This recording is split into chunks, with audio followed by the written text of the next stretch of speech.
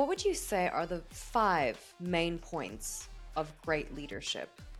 Listen to understand, recognizing failure for what it is, a tool for growth, not being afraid of difficult situations and conflict situation, to be servant leader, to really care about the people.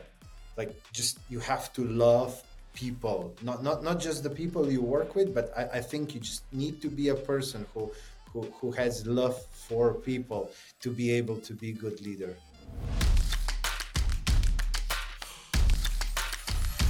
Welcome to the Design Rush podcast. I'm your host, Bianca Mayer. Today we're excited to welcome Miha Matlievski, also known as the Fail Coach. Miha's journey from entrepreneurial success to bankruptcy and back again has been both inspiring and educational. His unique approach to embracing failure and using it as a stepping stone for success has helped many entrepreneurs worldwide.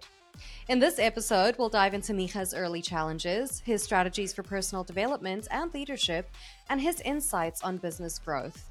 Now, don't forget to like and subscribe for more engaging conversations with key industry leaders. Let's get into it.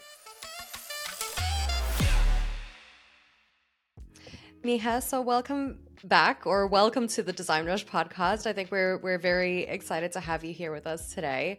And, I think one of the things that we're looking most forward to discussing with you is, just the intricacies of personal development and business growth. So before we get into the meat of the conversation, could you start by introducing yourself and just telling us a little bit more about what you do? Yeah, sure. Hi, Bianca, and hi, everybody else. It's a pleasure to be here, to be invited by you on this podcast. So I grew up in Slovenia. I had a very amazing childhood and very spoiled upbringing, but that really lacked any experiences for growth.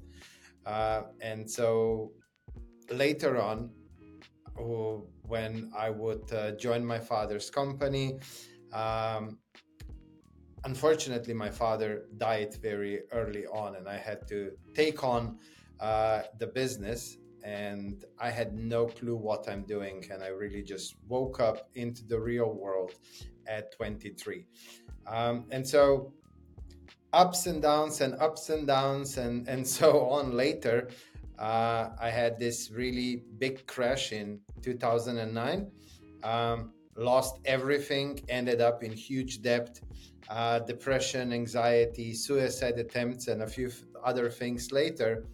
I finally had the aha moment of the life that nobody else is guilty for the stupidities that I did, stupid decisions and stuff like that. And that was really helpful because I was like, well, if I did that, then if I can learn from that, I can turn things around and do things better. And that's when the journey started. And there was a lot of years of business development, personal development. I had to learn so much and really grow up finally. And that's how I ended up becoming the Fail Coach. Of course, in between those failures and the Fail Coach, there was an actually successful startup that I was able to exit. And then I went, I said, okay, retirement. I did my thing. And after 3 days living in Lisbon, I got so bored. I mean, it was fun, but I just got bored, and I started looking for meetups and conferences because I needed to be amongst my fellow entrepreneurs. And when they heard my story, they started reaching out. Hey, I would love to run something by you and this and that. And it was amazing seeing a few weeks or a few months later when they would reach back and say, hey, I did what you suggested and I got this results, that results. And one night, a friend of mine and me were having a few beers, and I was, what do I do now? I'm a bit too young to retire. And he said, well, you're obviously enjoying this whole helping other fellow entrepreneurs and this stuff. And why don't you just do coaching consulting? And then when I was thinking, that same evening after those same beers, like, how do we name this, success this, success that, and so on. And he was like, dude, I mean, everything that you say, you always start, remember when I did that stupid thing and it failed, and then this is what I learned from it, and that's how I then did it differently. And he said, like, you're the fail coach. And maybe it was because of the beer, I don't know, but I really loved it. Registered domain name, and yeah, 8-9 years later, yeah, we're doing really well, growing as a company, helping more and more entrepreneurs. Currently in Europe, US, Canada, looking to maybe expand to Southeast Asia as well. So yeah, that's, I would say, not the shortest, but short version of the whole thing. Well, listen, I mean, you've very clearly had, some significant challenges in your life and of course in your early career, and I'm truly sorry for the things that, you had gone through. I'm sure that those things weren't easy, but I think for sure you see them as things that really brought you to where you are today, right? Which is incredible. And I think it's fantastic that you can actually take the things that were challenging or you maybe failed at and build something out of it, right? Um, Now, how would you say that these experiences really, shaped your approach to business? Well, at some point, I I don't know how I came to that, but I guess I had to, was to really see how I can learn from the past. And I started a thing that I now call Failure Journal.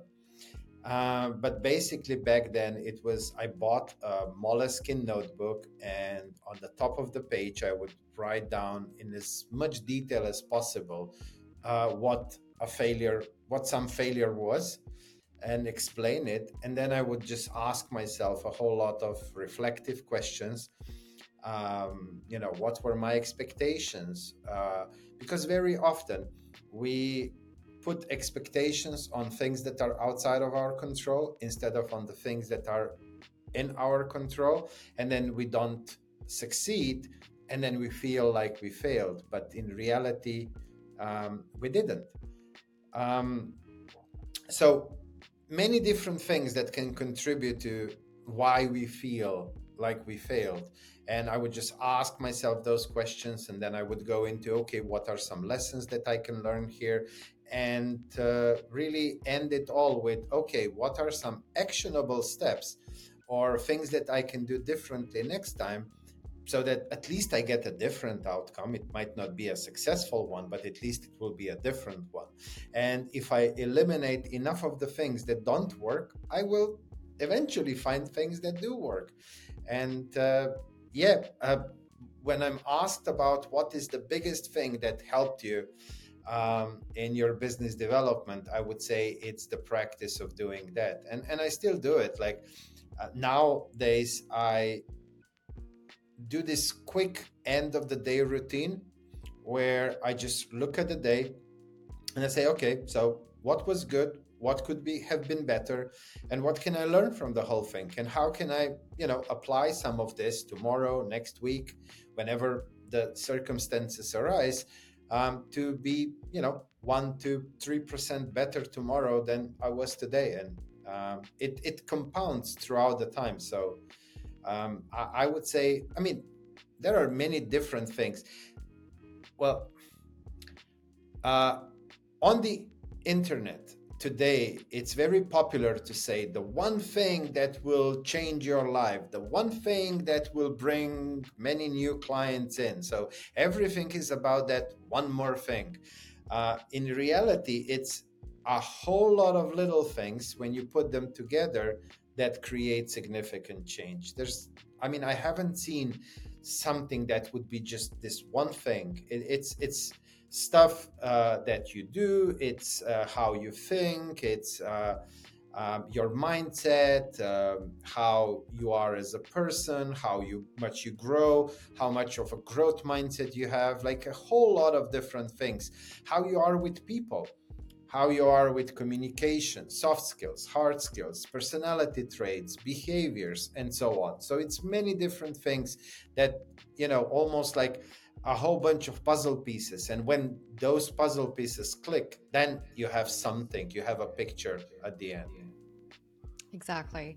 Um, yes, that makes a lot of sense. And there's definitely going to be a time in this conversation where I want to get more into that. But first of all, you said something earlier about, failure and expectations. And I just wanted to ask you, do you think that managing expectations at the start of a business really can help avoid feelings of failure down the line, especially if you expect, especially a startup, to go one way, but you have to pivot into something else? Do you think there's something to starting by managing the expectations of what the outcome of that small business might be or startup might be?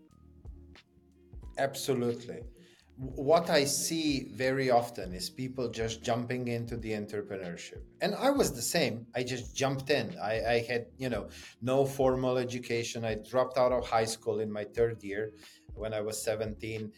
So I didn't go to, Harvard Business School or something like that. Yes, my father was an entrepreneur, but he never taught me much because we weren't planning on him leaving so fast, and so I didn't have the knowledge. So how can you do something if you don't have some proper knowledge? If you have no clue that what's product market fit, I don't know what's buyer's journey, customer experience, what are all the different things that go into running a business. You need to be at least a little bit knowledgeable about finances. Yes, you can have an accountant, but you still need to, like read P&L statement. You still need to know how certain decisions will have effects on your balance sheet and stuff like that, and what accountants can do and can't do after you give them the papers. That's already too late. You need to understand before you do something how that will affect your business, and just little things like that, and people just mostly jump in. Now some startups, they go to accelerators, incubators, and some of them have better, some not so well thought out programs that teach them about different things that you need in the planning phase, and the knowledge that you need to gain. And then you have books, you have courses, you have coaches, you have many different ways how you can get that knowledge, but quite a lot of them skip all of that and they just dive straight into it. And then of course when you do that, the likelihood of something going wrong is just much higher. I mean, even if you do all of that, there's no guarantee. Nobody can guarantee you, oh, if you do these steps you will get this and this kind of result, because there are still certain things that depend a little bit on luck, on timing, on this, on that. So there's no guarantees. But if you go completely without any planning into a business venture, it's just highly more likely that there will be more failures along the journey. And I guess the thing is that every now and then, and I guess that's why people buy lottery tickets, every now and then somebody wins. And then, we hear about those stories. It's like, oh, I went from 0 to 7 figures in a month with just one funnel. And then, a whole bunch of people, millions of people think, oh, all I need is one funnel. I remember this so vividly. I probably won't ever forget it. It was 2018. I did like a podcast episode, and I was talking about how important it is to do some business planning. And a guy reached out to me and said, dude, like this is 2018. All you need today is an Instagram page and a funnel. It's like, okay, you do you. Did you laugh when he said that? Well, I was just like, yeah, whatever. I mean, you can't argue with stupid. Well, they say you shouldn't actually. So, Yeah. okay. So, yes, I see what you mean. And would you then, in that case, recommend that, say, someone is wanting to start a startup and they haven't gone to, like, say, Harvard Business School or anything like that? What are the things that they can do to start learning about those various things that you were mentioning earlier? Of, the financials and the this and the that. Do you think just doing like a small course or a couple of small courses online, on Udemy or something like that, is is enough? Well, anything is better than nothing. And usually in the business world, it's like either you spend money or you have to spend time. So if you have the money, then finding a mentor, finding a business coach would really be very beneficial because they can really help you in many different things. Now, if you don't have that, maybe you have some money, you can maybe enroll in a group something, or you buy some courses. If you don't even have that much, then go on Amazon, buy some books, watch YouTube, listen to podcasts. But it will be much longer and much harder because not everything can apply to you. I mean, I watch a lot of videos on YouTube mainly for some inspiration for some of my own content.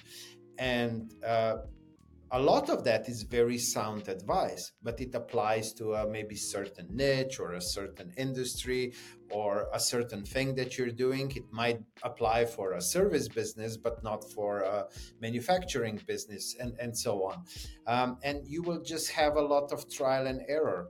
And but if you can afford yourself, and it's not easy to afford a good mentor or a good business coach, because the good ones, they have their price, and not many can actually afford that at such an early stage.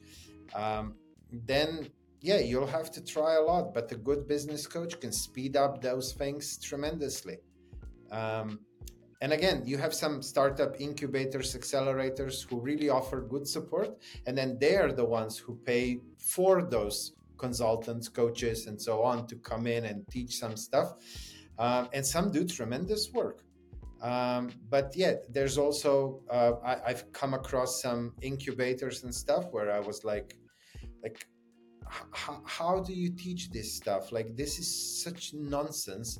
But yeah, they still do it. So you have to do your research. You have to shop around, do your research, turn on the critical thinking. Don't fall for, Lamborghinis and Ferraris and mansions and half naked ladies dancing around some, guru. But yeah, most people, they just want to do it easy. They want quick fixes, and they go for stuff like that. And I guess that's why there's only like 3, 4, 5% of people who actually make it in the business world, and it is what it is. Yeah, exactly. Maybe patience is a virtue in that case. Um, but just one more thing before we head over to the topic of leadership, really. Um, Having gone through what you've gone through in your early life and your career, are you happy that you really went through all of that and kind of you were pushed it sort of into the deep end, right? And you kind of had to learn everything from scratch. Looking back now, do you think that you would have still gone through all of that again, or would you have rather gone to Harvard Business School and all of that? And why? Yeah, that's a very good question that I get asked a lot. And no, I Sorry. wouldn't change a single thing. Okay. It all served its purpose. I needed those lessons. Now looking back, I'm just so grateful to everything that happened to me, because it got me where I am today, and I'm in this really really happy place, and I love life. Now, of course, when things were happening to me, that wasn't happy time. But now with all this time in between, yeah, I'm just so grateful. And sometimes they ask me, like, if you could go back in time and change one thing, what would that be? Nothing. Like, literally nothing. I think I think your entire journey thus far has been extremely inspiring, Miha, or Miha, sorry.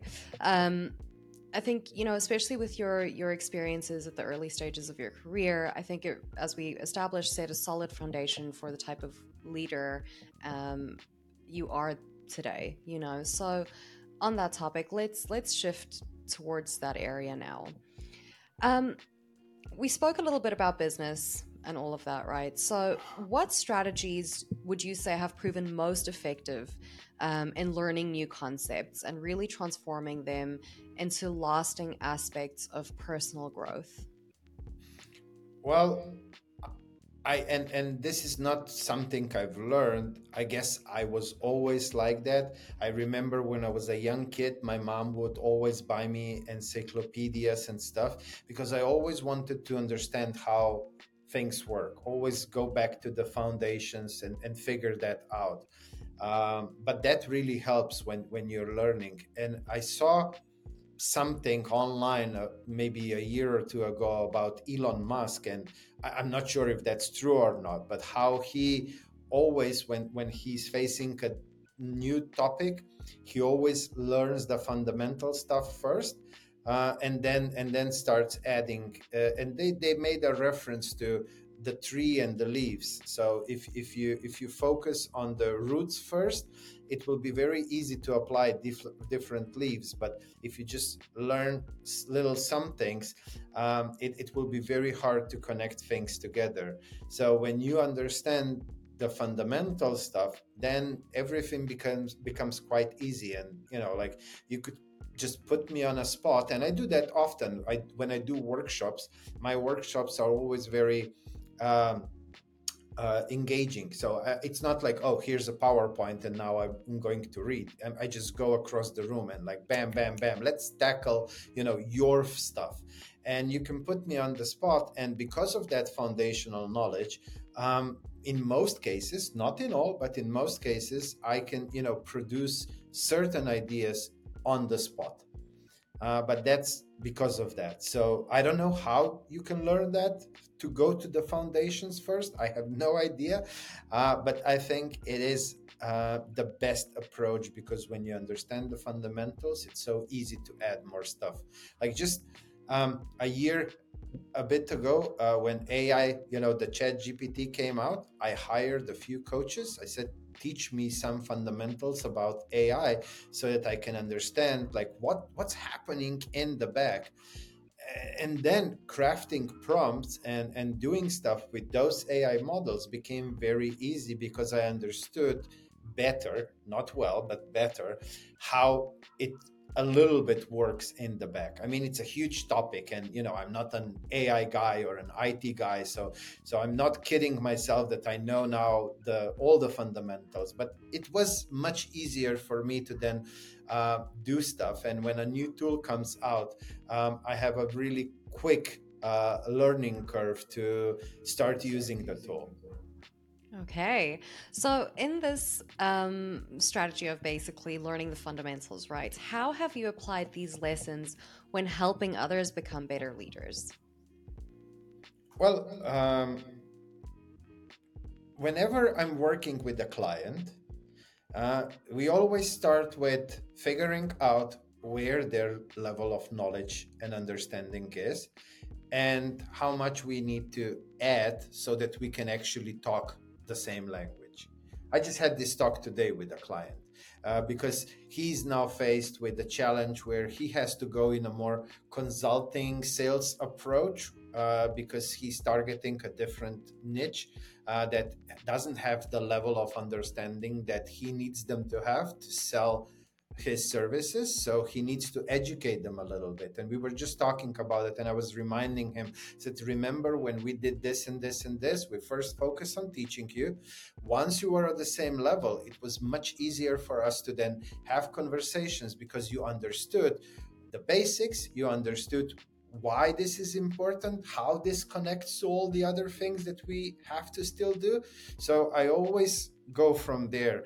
But of course, I try to assess as much as possible the level at which client already is, so that I don't talk about some stuff that they already know. Or don't know, right? Yeah, yeah. Okay, do you have an example of somebody that you might have helped, specifically looking at like the before and after effects of this type of teaching? Well, okay, just let's take this guy for example. So, what we were doing with him was, well, one of the things that we were doing with him was some business development for this new type of service for a new market. And when you do that, the first thing you have to tackle is product market fit.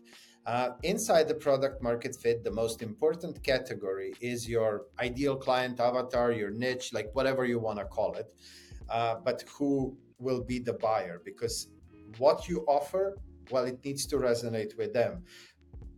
Is it profitable? Well, can they afford it? What's the competition like? Stuff like that. What is the addressable market? And then your unique value proposition, something that you can actually deliver, and they actually need that or want that. And if you don't understand the client avatar, then it's very hard to understand where they are, who they are, and what language they speak. And I'm not talking about English or French or Italian, but like, different industries have different vocabularies. They have different ways of describing their problem and the desired solution and so on. And if you don't have that intimate understanding of your ideal client avatar, well, of course it's hard to put together a marketing plan, and it's hard to create a content plan, and it's hard to create a buyer's journey, and where does the sale come in, and how do we put some customer experience on top. What usually people want to do is spend maybe an hour on ideal client avatar and then just rush through everything else, but that's not enough. And if I wouldn't first take the time to explain the whole process and give examples how, if we don't understand correctly, like how can we choose what social media to be on, how can we choose what events to go on, how can we choose what kind of content, and just through examples he was able to connect the dots. And then when we actually started doing those things, he wasn't rushing. He took the time that's needed to really get that intimate knowledge about his ideal client avatar. And then everything was super easy, because once you have that knowledge, putting all those other puzzle pieces together is very simple. Amazing. I love that example. That's very, very good. Thank you so much, Miha. So, in your opinion, what would you say should a typical working day of a senior executive look like? What should be their core principles every single day? Well, one of the things is people. People, people, people, people. Uh, just a few weeks ago, I did a workshop for some leaders in corporation, just junior leaders. And I started the workshop by saying most things in our lives are based on mathematical formulas, laws of physics, and they're quite logical, quite tangible. It's easy to understand them. The biggest question mark in our lives is humans, other people. But we are social beings and we live among other people. So if we don't know how to navigate through that, we will have difficult time, whether we are leaders or just, whatever we do, with our friends, families, co-workers, and so on. And so the soft stuff, emotional intelligence, empathy, conflict resolution, feedback, all of those things are very, very important. And so, one thing that every leader should focus a lot on is people. The second thing is firehouse, not fireground. Most most leaders, when we start working together, they spend most of their days on the fireground, just doing stuff, because that's easy. I mean, easy. It's not easy, but it feels easy. You know exactly. Oh, I need to make some phone calls, write some emails, but the magic doesn't really happen there. And especially when you have some employees, that's why you have them. You should be in the firehouse. That's where you learn, you grow, you network, you go to your industry events, you go to some other masterminds, you hang out with other fellow entrepreneurs. You strategize, you think about the vision and the mission, the company culture, the values, like a whole lot of different things. So you should spend majority of your time in the firehouse, and I would consider that people is firehouse, not fireground. Okay. So these types of, I want to say, soft skills, I don't think they really are, but things like empathy, understanding, compassion, those kinds of things in a leader, are these things that can actually be taught or self-taught even? Yeah, yeah. I mean, I didn't know any of the stuff that I know today. Hmm. Uh, I don't think I was born with any of that stuff. I can't remember being born. Well, I mean, it was always easier, not easy, but a bit easier to make connection with people, especially in one-on-one settings. So I was never good at group things before. I was always the shy person in a corner and not talking to anybody. Uh, but when I had the opportunity to sit down with somebody, it wasn't that difficult for me to form some relationship. Other than that, I didn't know shit. And I had to really read a whole lot of books, because back when I was dealing with this stuff, I don't think there was Facebook, LinkedIn, or maybe it was just starting. This whole coaching programs, none of that really existed. So I had to order books from Amazon, read through them. And the funny thing is, this soft stuff, whether that's skills or not, it's like the hard stuff. You can read a book and then you can go and apply it right away.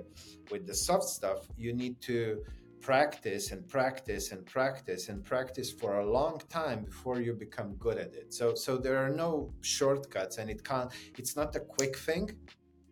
But yeah, I believe you can learn all of that, and you can change if you really want to. Nobody can make you, but if you want to, you can. So, say for instance, you're doing some self reflection as a person, any hypothetical person. How can we as people really identify where our strengths and our weaknesses are and what we need to work on then? Well, that's a good one. So I would call this the first pillar of emotional intelligence, self-awareness. And it's a tricky word, because people think self-awareness is when you sit down with yourself for a few hours or for a few months and pour out, preferably on a piece of paper, what you think, who you are, what you want, what are your values, and so on. But you need to put a mirror to that to get the real self-awareness. So to do that, and it's not easy, because you have to convince people around you that you really want to hear the harsh truths about yourself, so that they give you feedback. And it's not easy to convince them, because they don't want to hurt us. So that's the tricky part, convincing everybody that you really want to hear all the stuff that they have to tell you about you. And it's only when you put those two things together, how the outside sees you and how you see yourself, and when that's aligned, that's when you have true self-awareness. And I don't think anybody has like 100% self-awareness, but at least when you come close to that, you are already on a quite a high scale. And that's how you figure those things out. And through that discovery, you can also figure out, oh, you're better at this, and you need to work more on that, and so on. Okay, so Mayra, I really want to pivot now to another critical aspect of your expertise, which of course is business growth and building. Now, having worked with various leaders, once again, what would you say are the most common challenges that they share? Well, just like everybody else, they excel at certain areas and they lack certain areas. Very often, um, we see that they lack people stuff, either because they don't find the time, or maybe they really don't see that as such a huge value to prioritize, or sometimes they are just not good at it. And so that's very disturbing, because it's becoming just so important. Because 20, 30 years ago, people didn't have so many options, and you were able to be an asshole and people would still work for you. But in today's world, people have so many options. They can just go online and work for whoever they want, remote jobs, this, that. I mean, it's very hard to keep somebody who is unsatisfied to continue working for you. Maybe people who are nearing the retirement age or something like that, they're just willing to say, well, fuck it, I'll just survive this for another few years. But especially young people, they won't tolerate that. And then leaders say, oh, these young people, they like, where are the good old times? But the world changed, and you have to adopt. In today's world, you have to become a servant leader. Mm. Can you elaborate on that? What does a servant leader mean? Well, it's some people translate it for themselves a little bit wrongly, and they think like, oh, if I become a servant leader, then I'm a slave to everybody. But it's not like that. I mean, and you have to find your own leadership style within servant leadership, because there are not just one way how to do it. But it basically means that you care about people, and that when you find the right people, you enable them. I hate the word empower, because I don't like to say that you empower somebody. I think that we can only empower ourselves. But as leaders, we can enable and give the tools and resources and opportunities to people so that they can empower themselves and become the best versions of themselves. And that's really being a servant leader. I mean, I know that when you look it up online, there's a whole lot of other things, but I'm not that good at remembering little details. But anybody can look it up, and they will get a much longer description. But being a servant leader is, I think, the only way to go forward. I really like that personally. But could you maybe give any advice to people that are aspiring to be service leaders or servant leaders in today's age? How can they teach themselves to be better at doing that? Well, the teaching is the same as we already talked. You can, hire a coach, you can, read books, you can watch stuff online, you can go to certain courses. But it starts with you. So self-awareness and managing yourself, those are the first two pillars of emotional intelligence. Don't skip those two. Go on a journey, figure out who you are, and then learn how to manage yourself. Then it's social awareness. Just go out, observe, and try to figure out, become better at observing and become more mindful, so that, right now we're talking and I have to think and do all of that. But I'm still trying to observe you to get some feedback. Am I going too long? Are you already bored? Is it interesting enough? Oh, are you trying to say something? So I have to continue observe that as well. And then the fourth thing is then managing other people. So don't skip the first three pillars and go straight to the fourth one. And then also it starts with you in a way. If you don't show trust, if you don't give trust, you won't get trust. If you don't show vulnerability, people will not just open up.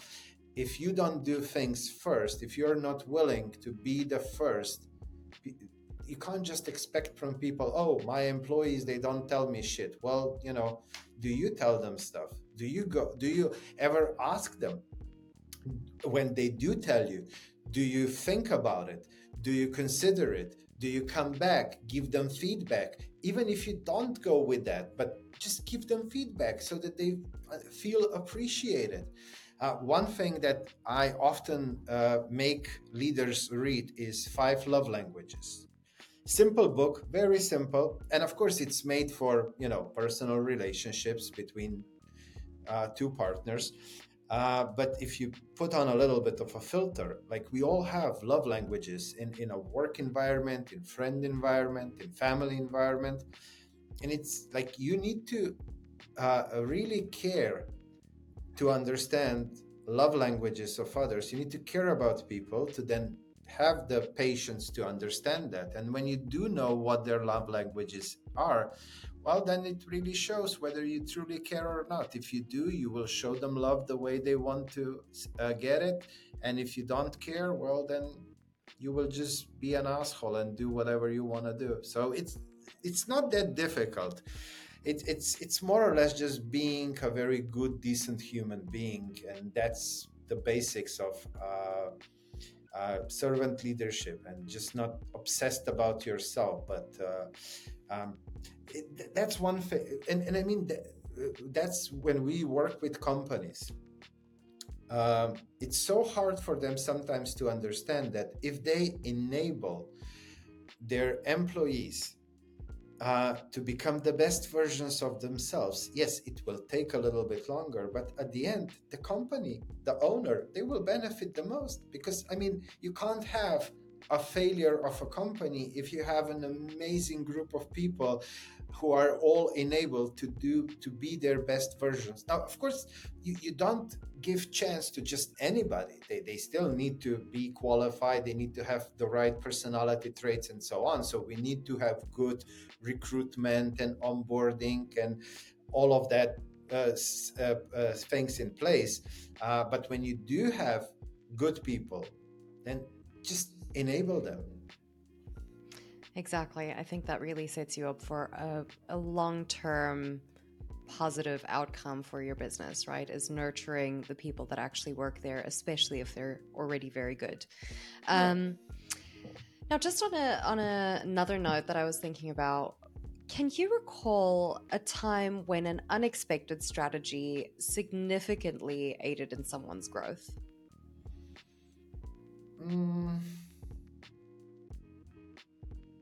Oh yeah, I have one. You're gonna laugh. So I was working with the leader from US, and he was really bad at figuring out a way to have some firehouse time every day. It was absolutely necessary, but he was just constantly on the fire ground. And because I'm very creative and I don't give up easily, I just start figuring out, like, what else can we try? What else can we try? And at some point, I got this strange aha moment, and everybody laughs when I say this. It was about 8 years ago. This year, they have presidential elections again. So 8 years ago, there was presidential election year. And I'm not going to say who, but he really hated one candidate. And so we made a deal. I created a scorecard for him for every day, and there was a certain number of points that he could get, especially focusing on the ones that were truly most important for the firehouse and some other things. And he had to get like 35 out of 40, something like that. And he could get bonus points for the few very important things. And unless he did it, if he wouldn't do it, before we started this, he sent a bunch of money to his brother, I think. And there was a deal that I messaged, if he doesn't report back and give and explain what he did that day in a way that I would truly believe him. So, like, you can't BS your way through it. His brother would send, I think it was $1,000 out of that money to that unwanted candidate. He didn't miss a single day for 3 months. And after 3 months, he was then a completely different person, living a lot in the firehouse, no longer that much on the fireground. But yeah, it was quite uncommon, but I actually really like that. Okay, I think the answer is probably quite obvious, but why do you think that is such an effective way, like, to use to use that sort of strategy of like, if you don't do what you need to do to grow yourself, we're gonna piss you off the way we know how to piss you off. Like how how does that strategy, why do you think it's so effective doing that and not another way? Oh, it works on some people. It wouldn't work on me.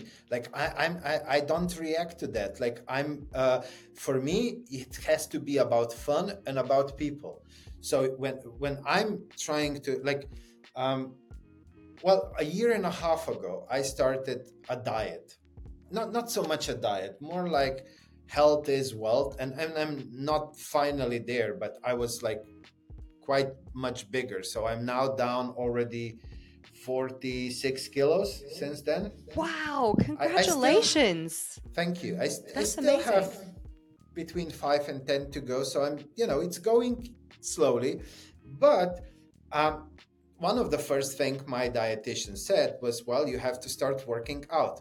And one of the things that you have to start doing is walking for 1 hour every day. And I can't do it with my doggies. I mean, I do that with my doggies, but they're sniffing around. You can't do really fast-paced walking. You have to stop so that they can pee and poop and stuff. So I had to schedule extra walking. And because I know that I can't rely on my friends, they're lazy as fuck. And there wasn't, I knew that if I tried to do it by myself, like there's just no way for me to get my ass off the couch and go walking. And I hired a trainer. And instead of us working out in the gym, I paid the lady to go walk with me for an hour. But I did it. So I knew that it needs to involve people, because if I give my word to somebody, I will come here every day at this and this time. Like, there's no way in hell that I'm gonna break my word, because my word means the most to me. I mean, I have to be in the bed with 40 degrees Celsius or something like that to not do it. And being with people was fun. Yeah, Yeah. exactly. I have to say, I actually have that in common with you. I also need other people in my life to motivate me. And I think that brings us back to the point where having people around you and being able to work with other people really reinforces, we can't do things on our own, right? Most of us, Yeah. at least, can't really do things on our own in any situation, whether it be in business or exercising or anything else, right? Okay, so when analyzing different leadership styles, what would you say is, common in notable leaders? I mean, I think we spoke a little bit about Elon Musk earlier, but, let's talk about other CEOs as well. I mean, Google or Wikipedia or Apple, or even Facebook, what do these big tech leaders really have in common? Well, I mean, we could argue how much is there any common thing when it comes to Elon, Yeah, but well, but but I would say that there are some traits. I would say they all are big visionaries. They are very resilient, very adaptable to whatever happens, whatever's thrown their way. They all, I think, are very good at learning from failures, and they all have huge growth mindset, and they just keep growing, learning, growing, like it's nonstop. Yeah, I think those are for sure some common traits. okay. Is there any, approaches from specific or any specific business leader that you really, really respect? Steve Jobs. Why is that? uh, he was just so great at storytelling. And storytelling is the best form to convey a message ever invented in between humans.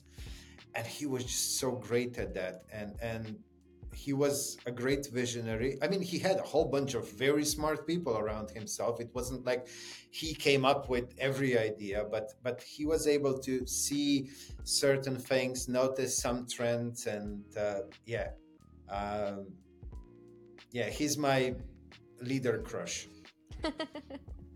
I like But that. I'm gonna try also another person. He's not the CEO, but Simon Sinek. I love him. Um, yeah, we talk both about a lot of the same things. So I do love him. Um, he just knows how to say things way better than I do. I often ramble a little bit, but yeah, he's amazing. And yeah, I could probably name a few more. Okay. Um, okay, so if you had to really just put it in simple, like bullet points, right? What would you say are the five main points of great leadership? Five main points. Uh, Listen to understand would be one of them, and not just to respond. Um, Recognizing failure for what it is, um, a tool for growth. Um, what would be number three? Um, Not being afraid of difficult situations and conflict situation. Um, Number four would probably be to be servant leader. And number five, to really care about the people. Like, just you have to love people, not just the people you work with, but I think you just need to be a person who has love for people to be able to be good leader. Okay. I really love how you actually like thought about that. Very often you'll find people that like boom, boom, boom, they quickly list things out. But I like that you really took time to consider that one. And I think those are fantastic points. Um, Now, again, we did talk a little bit about how people can build on those types of skills and stuff like that. But I never asked you, do you have any recommendations for resources that people could check out to Oh learn? boy. Well, I mean, I do, but I didn't make a list. I mean, there's a whole lot of great books. For example, like Emotional Intelligence 2.0 is a really good book. Fuck It is a really good book to learn, how to say fuck it more often. Another great book is Five Love Languages. And I'm just probably missing so many good books right now because I'm very bad at remembering titles.